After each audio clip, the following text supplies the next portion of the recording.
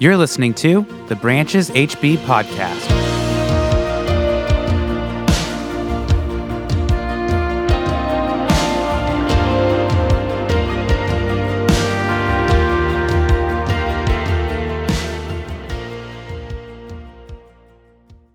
Guys, it is great to be with you again this morning. So happy to gather with those of you who are inside, those of you who are outside, going strong outside. And those of you on the live stream is back up this week. Sorry about that last week. We did get the video posted. Man, this team labors so hard to pull off everything on a Sunday morning. And they are working against the clock, all right? So if we're running out of time, they got to prioritize stuff. And guess what? Somewhere along the way, the live stream, it didn't happen. But what I want to do is just affirm how many times we gather together and everything does work because of this incredible team that's laboring so hard. Can we be grateful for them setting up these amazing experiences, and sometimes a little shorthanded. So just like Bailey was saying, man, we need your help, especially as we're moving to 3 service times, accommodating for some growth at each of those services, allowing for you guys to settle into your communities again. I know it's kind of cool when you go to the 8:30 or you go to the 10:30, you kind of feel like you see the same people. You get to know who gathers there. We want that same vibe again as we step into the future. But please, if you could just sign up to volunteer somewhere, just once a month. Once a month. That's all we're asking. We want it to be sustainable. We want you to be able to enjoy your service and participate in community. That'll make a big, big difference. And then, of course, mark your calendars for the State of the Church update, because, as always, in this Branches community, we're an open book, okay? There's nothing that happens behind the scenes that you guys can't be aware of. We're going to share with you exactly where we're at financially. We're going to share with you some vision for the future of what we're stepping into. Some great things are in the works. I'm not just pumping it up. I'm not Mr. Hype Man typically, but I really am enthusiastic about some of the things that God is leading us into, and you're going to get a preview of all of that at the State of the Church update coming here in just a couple weeks. All right, let's open up to 1 Corinthians chapter 14, all right? We're continuing in this series, Spirituality, and last week we established that the pursuit of the Spirit is the pursuit of obeying Jesus in love. And as we move to obey Jesus in love, we are being motivated by the Holy Spirit. It's this cyclical sort of thing. You can't press into the work of the Spirit. You can't have a Christian spirituality without a love for Jesus and, by extension, His commands. So what we established is that our spirituality, it isn't just this ineffable, undefinable quality about us. True Christian spirituality is everything that Jesus said and did and lived. It is holiness and conforming our character to the character of God. Now, I promised you this week we'd start turning our attention to the gifts of the Spirit. That is, the graces that God gives His people for their mutual benefit and for the expansion of His mission in the world. And we're just going to go full tilt. We're going to go double black diamond. We're going to meat today, or beyond meat off the artificial bone, however it is that you eat your meat today in Orange County. We're going all the way. We're going to talk about the gift of tongues and the gift of prophecy, 2 of the most controversial gifts talked about in the Scriptures. And it's because there's this really valuable teaching, I believe, that's captured here in 1 Corinthians chapter 14 that doesn't just deal with and define the nature of these 2 specific contentious spiritual gifts, but also helps us sort of define some of what our spirituality is supposed to be about on a regular basis in general. Before we get there to 1 Corinthians 14, and before I start reading, and we are going to read a sizable portion of Scripture this morning, I want to give you guys some background. Now, we were already in some of the background last week because we were in 1 Corinthians chapter 6. And what did we see there? The church of Corinth was participating in this illicit behavior. They were taking part in, sexual entertainment in the city of Corinth. They were cohabitating with prostitutes. And Paul says, how could you possibly do this? You're profaning the temple of God that is your body. How could you get so far off? And it was because of a false spirituality. The church was coming together and they were practicing the gifts of the Spirit. And somewhere along the way, someone stood up and said, well, God doesn't care what we do with our bodies right now because of what Jesus did on the cross or something or other. We're only hearing one half of the conversation by reading Paul's letter, but we can tell that's at least what was being taught. It's obvious they were practicing the gifts of the Spirit without any spiritual grounding or spiritual discernment. And Paul doesn't mince words. He suggests in chapter 12, verses 1 and 2, he says this, "Now about the gifts of the Spirit, I do not want you to be uninformed." And what he's doing is he's implying they've been uninformed. Okay? If they're coming together and someone's saying we can sleep with prostitutes, you guys don't get how this whole thing works. Okay? So I don't want you guys to be uninformed. I'm going to inform you. Because you know that when you were pagans, before you were Christian, somehow or other, you were influenced and led astray to mute idols. Okay, somehow or other. I love this subtlety of Paul here. You know, he's elbowing him here. It's like somehow or other an alcoholic woke up face down in a gutter. You know, it's clear what happened here, okay? If you're an alcoholic and you wake up face down in a gutter, it's because you've been drinking alcohol, okay? But somehow or other, guys, back in the day, you were influenced and led astray by these mute idols. Basically, your feelings were leading you into falsehood. And we need to take note of that today. Our spiritual experiences can feel very real for us. They can be real to us in our experiences, but they can be utterly false at the same time. They can be completely false. All kinds of people are feeling these spiritual experiences in false religions, in the world, chasing all the idolatry that exists in our culture, and they're feeling these transcendent spiritual experiences, but it's all based on falsehood. So we can't ever doubt the capacity of the human heart and mind to seek what it desires for itself. And we've got to even challenge ourselves in that as we use spiritual discernment. I can't tell you how many times as a pastor I've sat with somebody for counseling and they said, well, you know, I prayed about it and God told me to, you know, fill in the blank, fulfill this self-indulgent desire. And it's like, oh, wow, how novel. I've never heard that before. That God somehow has sanctioned in a divine way something that you already wanted to do from the beginning. You know, and that's all your devotional life is asking God for things for you, and he just answers yes, yes, yes, yes. That really accords with the scriptures and what I see in the teaching of Jesus. Right? There's something amiss. We need to use spiritual discernment. And so Paul gives this simple grounding rule of thumb in chapter 12, verse 3, when it comes to discernment in the practice of the gifts. He says, no one can say Jesus is accursed and be led by the Spirit. Nor can anyone say Jesus is Lord except by the Holy Spirit. And you're saying, oh, really? That's all it is? You just have to say this sentence and it's sanctioned by God? And, you know, it's obviously not about the sentence. You know, you can tell an atheist, hey, say Jesus is Lord. And they can say Jesus is Lord. He's talking about the motive. No one can speak in accord with Jesus except by the Holy Spirit. And no one who claims to be speaking from the Spirit of God can say something that's in discord with Jesus. This is really similar to what I shared with you guys 2 weeks ago in spiritual discernment. You know, do you have a thought or impulse that conforms to Christ and conforms to his words? Well, then you can consider that to be a thought or impulse that's coming to you by way of the Spirit of God. If it doesn't, well, then that's not coming from God. That's coming from you. That's something that you want to do for yourself.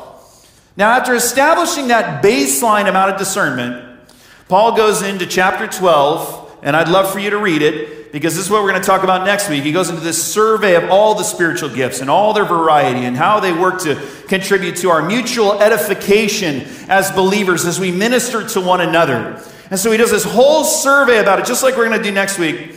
And then he finishes by saying, but guys, here's what I want. I want you to pursue the greater spiritual gifts. Okay, this is in verse 31 of chapter 12. Pursue the greater spiritual gifts in the spiritual gifts discussion. And beyond even that, he's got another layer.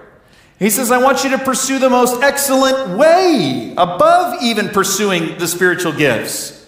Now, what's the most excellent way? It's described in 1 Corinthians chapter 13. It's one of the most famous chapters in all of the Bible. It's one that you hear cited at every single wedding, whether or not it's a Christian wedding or not.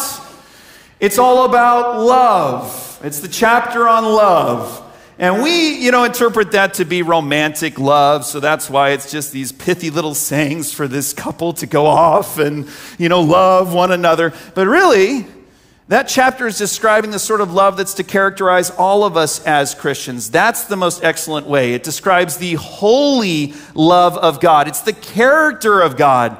It's the very thing we defined as the goal of the Spirit at work in our lives. He's working to produce this sort of love, this sort of character, this sort of holiness in all of us. And in fact, Paul says, without love, there is no power of the Spirit or no gift of the Spirit that matters at all. If you're absent love, and by the way, there is going to be this day when all the powers that the Spirit endows in us and all the gifts that we have in the Spirit are going to cease. And what is going to be left? It's going to be love. It's that holy love of God. It's the character of God. And so that is the most excellent way. And this is where we get to 1 Corinthians chapter 14 that we're going to read together, our study, where Paul integrates everything I've just been talking about and coaxes the Corinthian church as they're exercising the gifts of the Spirit, right? They've got to be pursuing the greater gifts, which Paul is going to define here, over and against their practice of tongues, which had taken over the church. You're going to see that. And as they ultimately pursue this goal of the most excellent way, which is love. Again, this is going to help us define prophecy, tongues. It's going to show us all sorts of things about our life of following in the works of the Spirit. Verse 1, chapter 14. Follow the way of love, all right? This is integrating everything that I shared with you. And eagerly desire the gifts of the Spirit, especially prophecy. For anyone who speaks in a tongue does not speak to people but to God. Indeed, no one understands them. They utter mysteries by the Spirit. But the one who prophesies speaks to people for their strengthening, encouraging, and comfort. Anyone who speaks in a tongue edifies themselves, but the one who prophesies edifies the church. I would like every one of you to speak in tongues, but I would rather have you prophesy. The one who prophesies is greater than the one who speaks in tongues, unless someone interprets, so that the church may be edified. Now, brothers and sisters, if I come to you and speak in tongues, what good will I be to you, unless I bring you some revelation or knowledge or prophecy or word or instruction? Even in the case of lifeless things that make sound, such as the pipe or harp, how will anyone know what tune is being played unless there is a distinction in the notes? Again, if the trumpet does not sound a clear call, who will get ready for battle? So it is with you. Unless you speak intelligible words with your tongue, how will anyone know what you're saying? You'll just be speaking into the air. Undoubtedly, there are all sorts of languages in the world, yet not one of them is without meaning. If then I do not grasp the meaning of what someone is saying, I am a foreigner to the speaker, and the speaker is a foreigner to me. So it is with you. Since you're eager for the gifts of the Spirit, try to excel in those that build up the church. For this reason, the one who speaks in a tongue should pray that they may interpret what they say. For if I pray in a tongue, my spirit prays, but my mind is unfruitful. So what shall I do? I will pray with my spirit, but I will also pray with my understanding. I will sing with my spirit, but I will also sing with my understanding. Otherwise, when you are praising God in the Spirit, how can someone else who is now put in the position of an inquirer say amen to your thanksgiving, since they do not know what you're saying? You're giving thanks well enough, but no one else is edified. I thank God that I speak in tongues more than all of you. But in the church, I would rather speak 5 intelligible words to instruct others than 10,000 words in a tongue. Brothers and sisters, stop thinking like children. In regard to evil, be infants, but in your thinking, be adults. In the law it is written, with other tongues and through the lips of foreigners, I will speak to this people. But even then they will not listen to me, says the Lord. Tongues then are a sign not for believers, but for unbelievers. Prophecy, however, is not for unbelievers, but for believers. So the whole church comes together and everyone speaks in tongues and inquirers or unbelievers come in. Will they not say that you are out of your mind? But if an unbeliever and an inquirer comes in while everyone is prophesying, they are convicted of sin and are brought under judgment by all, as the secrets of their hearts are laid bare.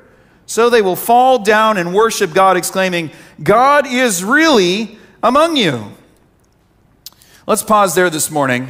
That's plenty. There's lovely stuff in the rest of the chapter I would really like to get to, but we are at a loss for time. Let's just start here. I mean, what's the setting that we're dealing with? I think you can piece it together, but we've got this gathering of God's people, and it's likely not the size of everybody who's inside and outside put together. A lot of these, churches at this stage in the development of the church were much smaller, probably larger than a community group, but still, the size where there's sort of this shared participation. And the Corinthian church has this one main event when all the believers get together, and it's to speak in tongues. It's to speak in tongues. Now, not all of you may be familiar what speaking in tongues is all about. Let's define it.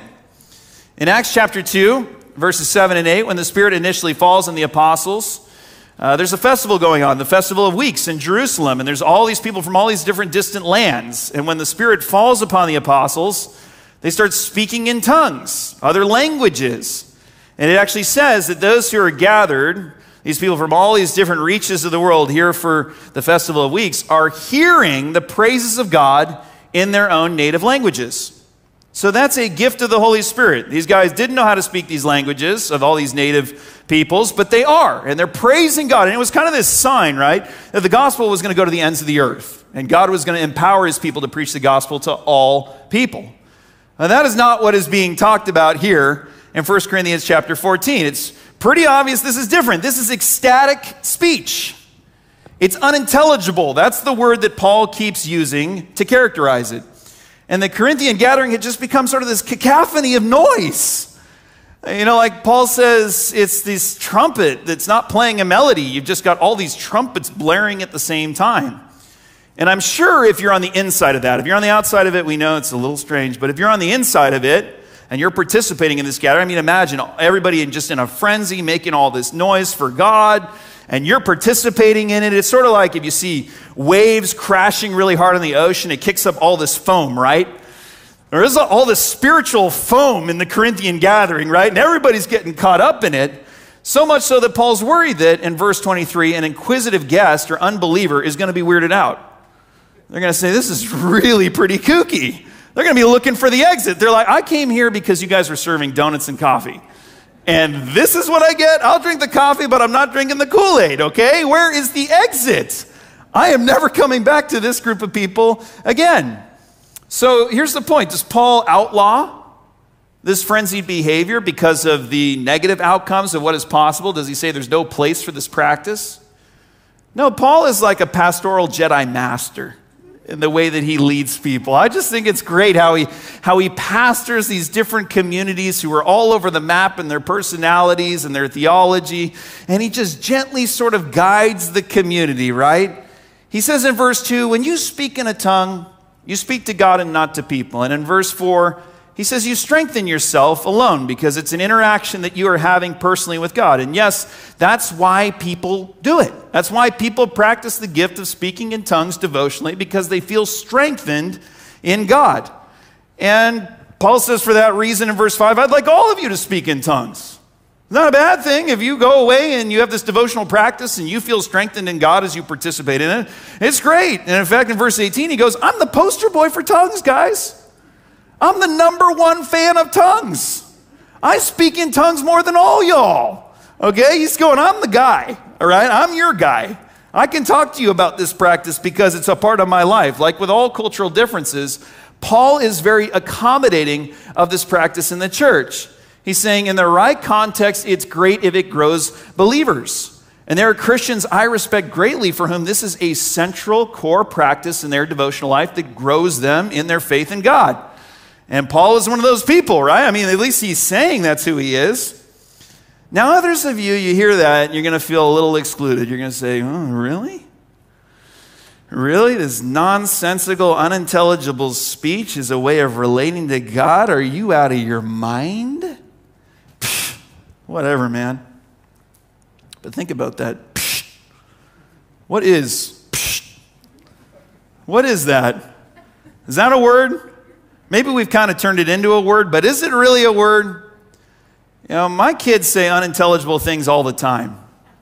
Anytime I ask them to go clean their room, what's the response? You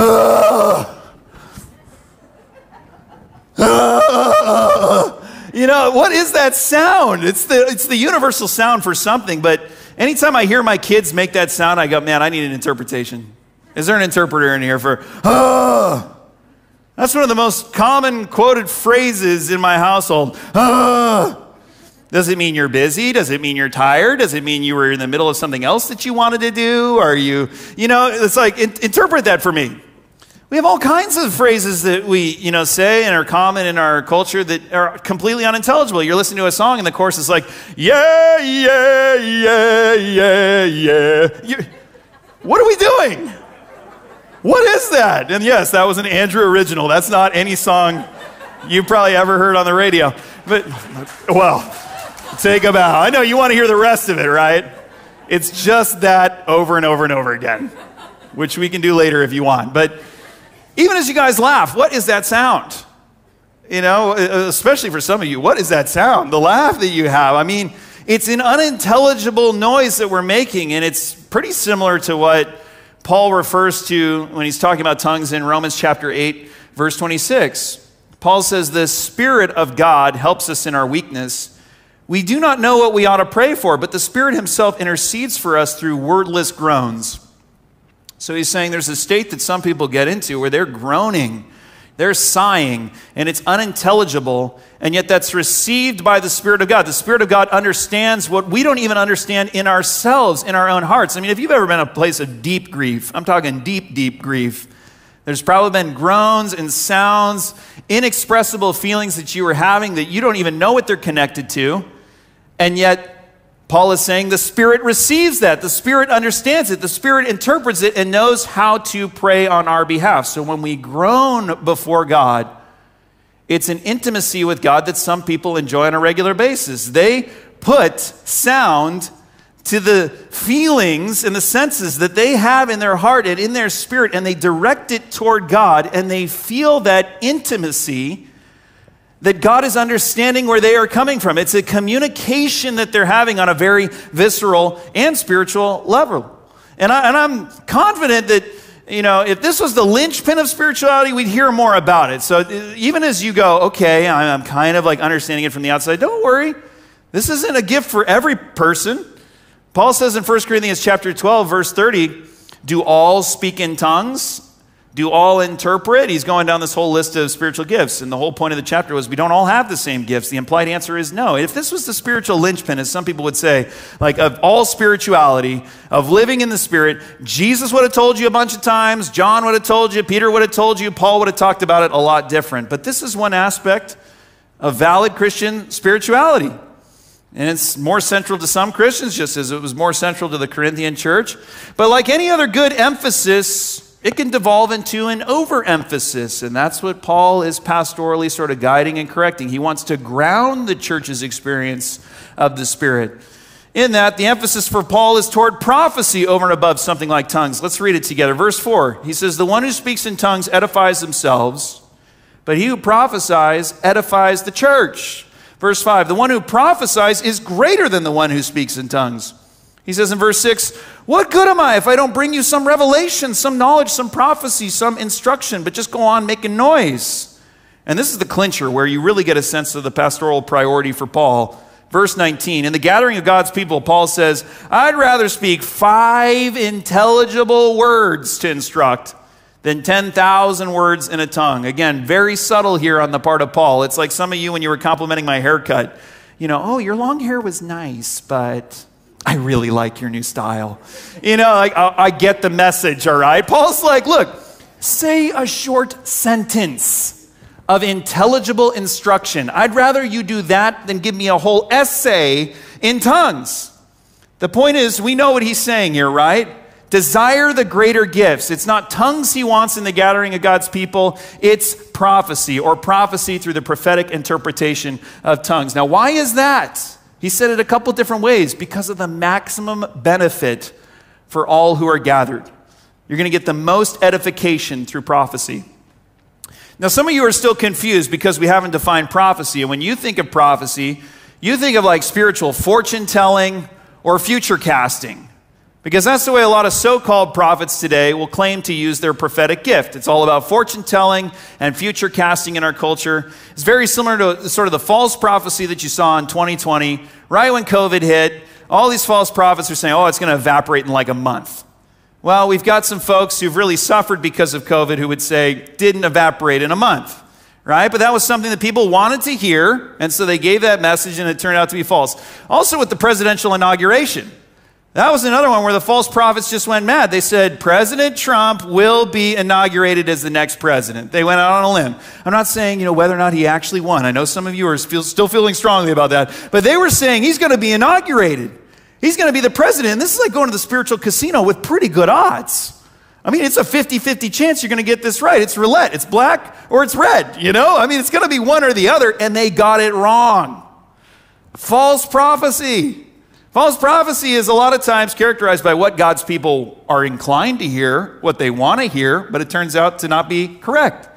And you may not like me for saying that, They didn't like Jeremiah in Jeremiah's day either, when he was a true prophet, calling out the false prophets who were saying, oh, no harm is going to come to us. Everything is going to be peace in the land. They were wrong. And guess what? Jeremiah had to bring the message. He was the messenger.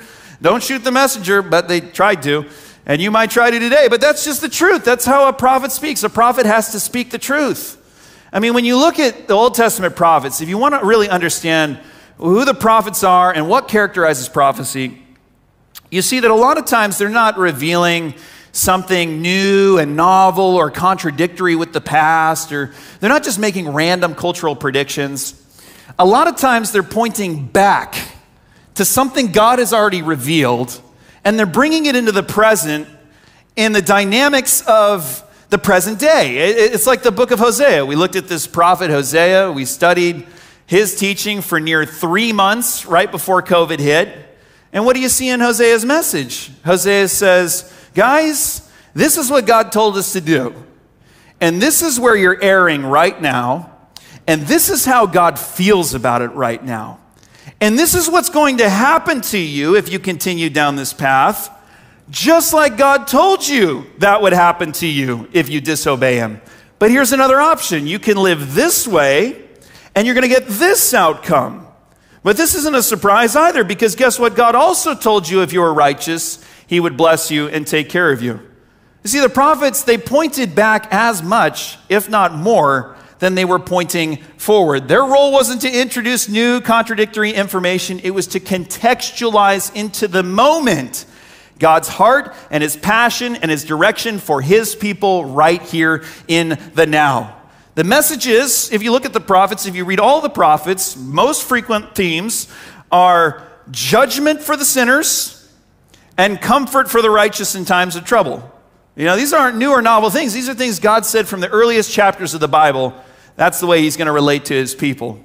So it's no different from prophetic preaching today, though we don't often use that term. Prophetic preaching is taking what God has already said, contextualizing it into the moment, saying, I feel like this is the impression of the Spirit of God for us right now where we are, so let's walk in it in this direction as we step into the future, into what God's calling us for today.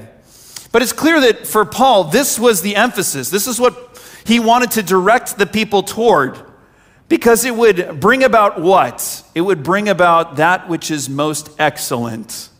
Right, going full circle to 1 Corinthians chapter 13. If you look at 14:1, pursue the greater gifts and follow that most excellent way of love. Prophecy points people to the conduct that they're supposed to have and the character that they're supposed to have, which is in line with the character of God. That's what makes it the most edifying of all of the gifts that he's listed, because it has everything to do, again, with cultivating our holiness.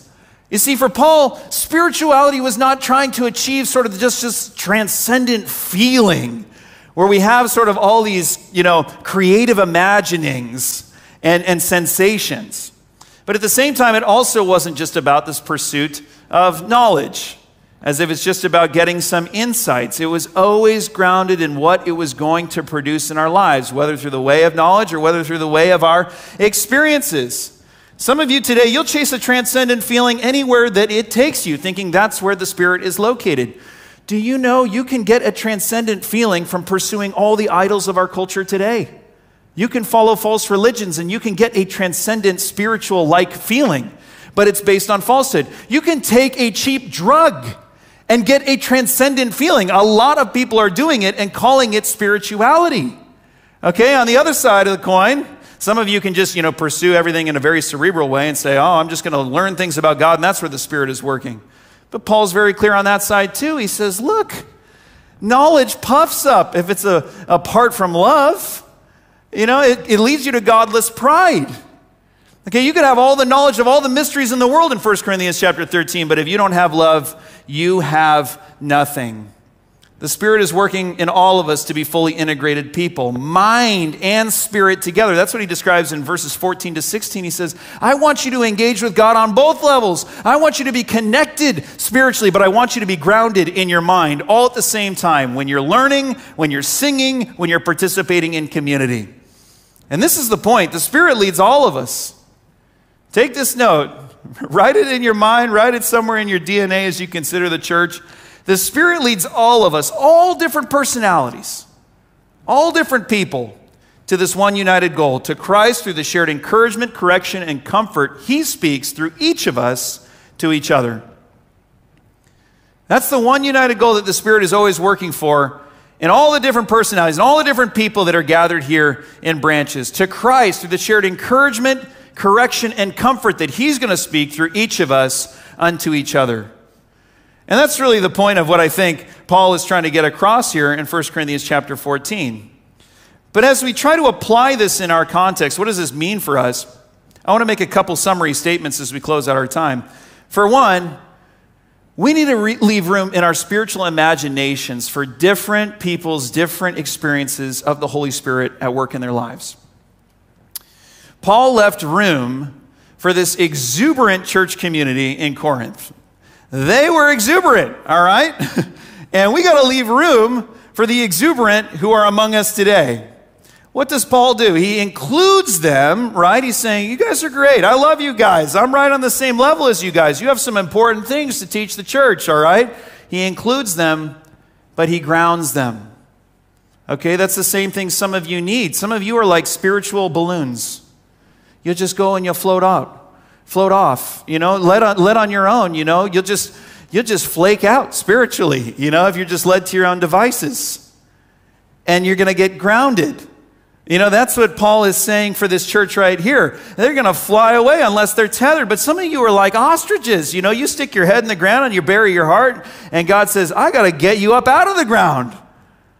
I got to get you to see the bigger picture. All of you are God's people experiencing God in different ways. And we're all being led to this united goal of Christ-likeness. Now, often we don't leave room for each other in our humanness. We say, well, this is the way we should all relate to God by the Holy Spirit. We say, oh, you know, you're too emotional. And we say, oh, you're not emotional enough. Or you're too structured as an individual. Or you're too disorganized as an individual. And so we say, let's start a new denomination. Let's start a new fellowship because these people don't understand God. Guys, the point is, we don't understand each other. We don't understand each other. The church has done an awful job through the ages of understanding one another and the diversity in the body of Christ. You know, you've got this personality over here who understands something about God that is valid, and this person over here who understands something about God that is valid, and they're both in Christ. And this person saying to this person, oh, they don't understand who God is. They don't relate to God the right way. And this person's saying it back. And it's not that they don't understand God. It's that we don't understand each other. My own children don't understand each other. My daughter, she went away, to stay with her great-grandparents for a night, and then she came home, and she was very upset. She came up to me, she said, when I was gone, Weston didn't miss me. Her brother. I said, what? You know, I knew I was at home. I knew Weston was like aimless. He had no idea what to do with himself without his best buddy, his sister. And so he's right there. I go, Weston, did you miss your sister when she was gone? He said, yeah, I missed her. I said, see, he missed you. She goes, he doesn't mean it. What am I dealing with here? I'm dealing with two people who don't understand each other. I'm dealing with someone who's more subdued, and I'm dealing with someone who's more expressive. And the expressive person is looking for the more subdued person to communicate on her level so she can understand it. Because the way that he's saying it doesn't convey to her that he actually means it. But I know the dude, all right? I know how lost he was without his sister. He means it. But he just can't be trusted in how subtle he is. And that's happening all the time in church community. We're missing each other. We're not understanding each other. Have you ever thought that maybe people simply experience God and the work of the Spirit akin to how they experience most everything in life? Have you ever thought of that? Then when you deal with people and their experience of God and how they would describe it to you and their understanding of the Holy Spirit at work in their own personal life, that they talk about it in ways that are very similar to how they just experience life. They talk about it akin to their personality. So you've got somebody who's very exuberant and very expressive, and guess what? When they talk about the work of the living presence of God in their life, they're exuberant. They're expressive. Because that's not just how they relate to God, that's how they relate to the person right in front of them. You know it when you've met them, right? And then you got somebody else on the other side who just doesn't have all those feelings. They watch a really emotional movie and they're like, wow, that was moving. You're like, really? You mean that? Yes.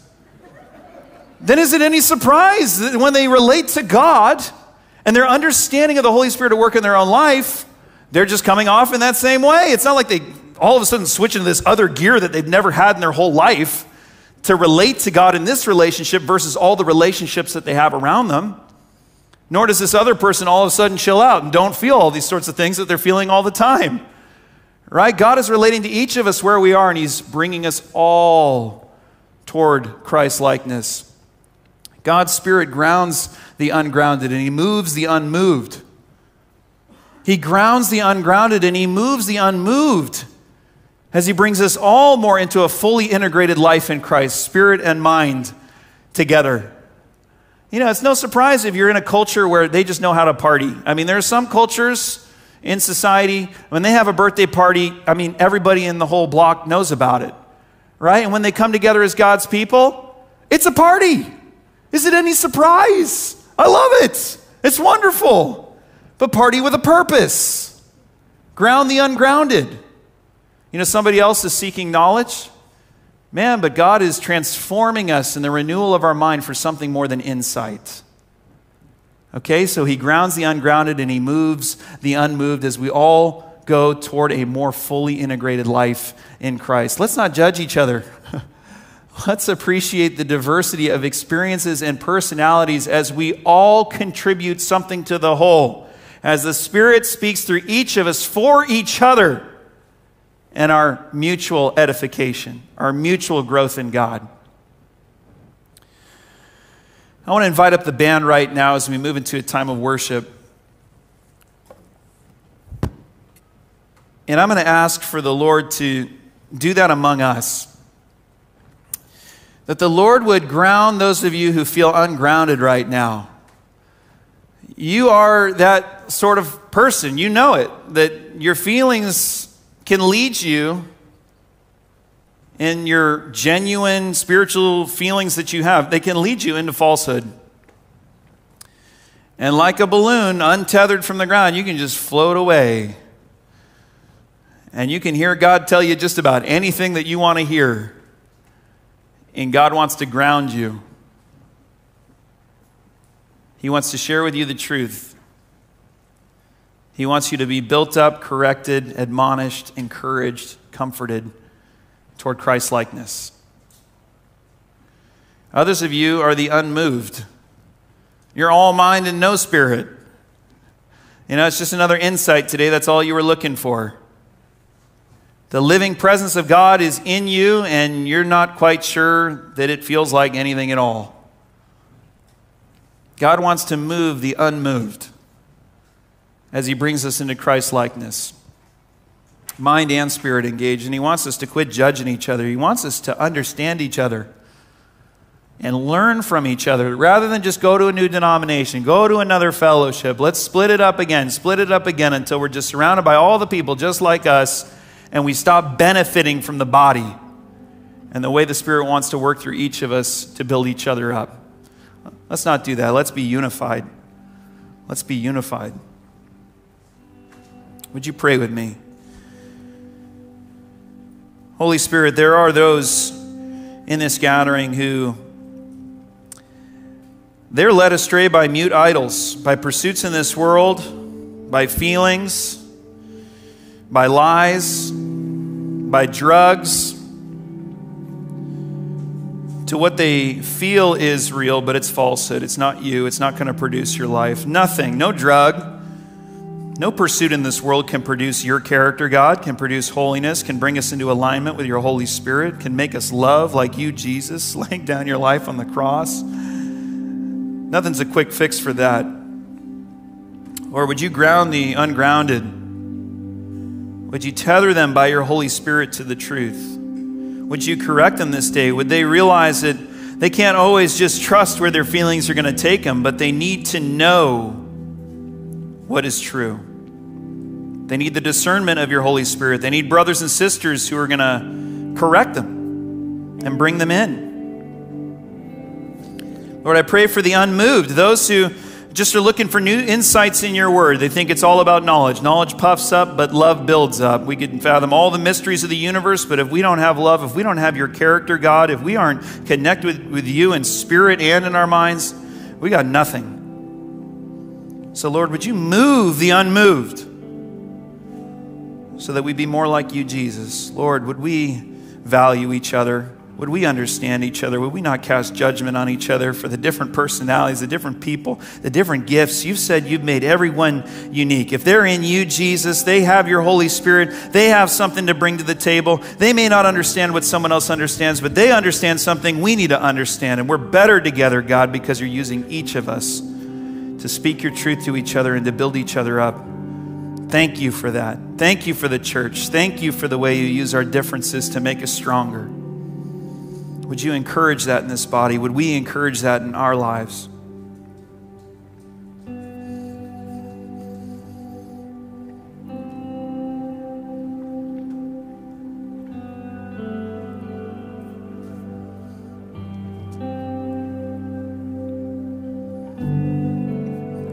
Really just want to leave you with this truth. Would you just continue to pray about where the Spirit is at work in your own life, how this truth is something God wants to uniquely manifest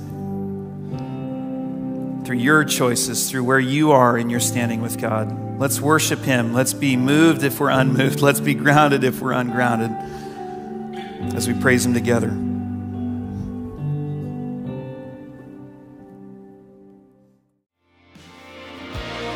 Thanks so much for listening to the Branches HB podcast. For more information on Branches, you can visit our website at brancheshb.com or stay up to date with us on Instagram at brancheshb. Thanks again, and we'll see you next time.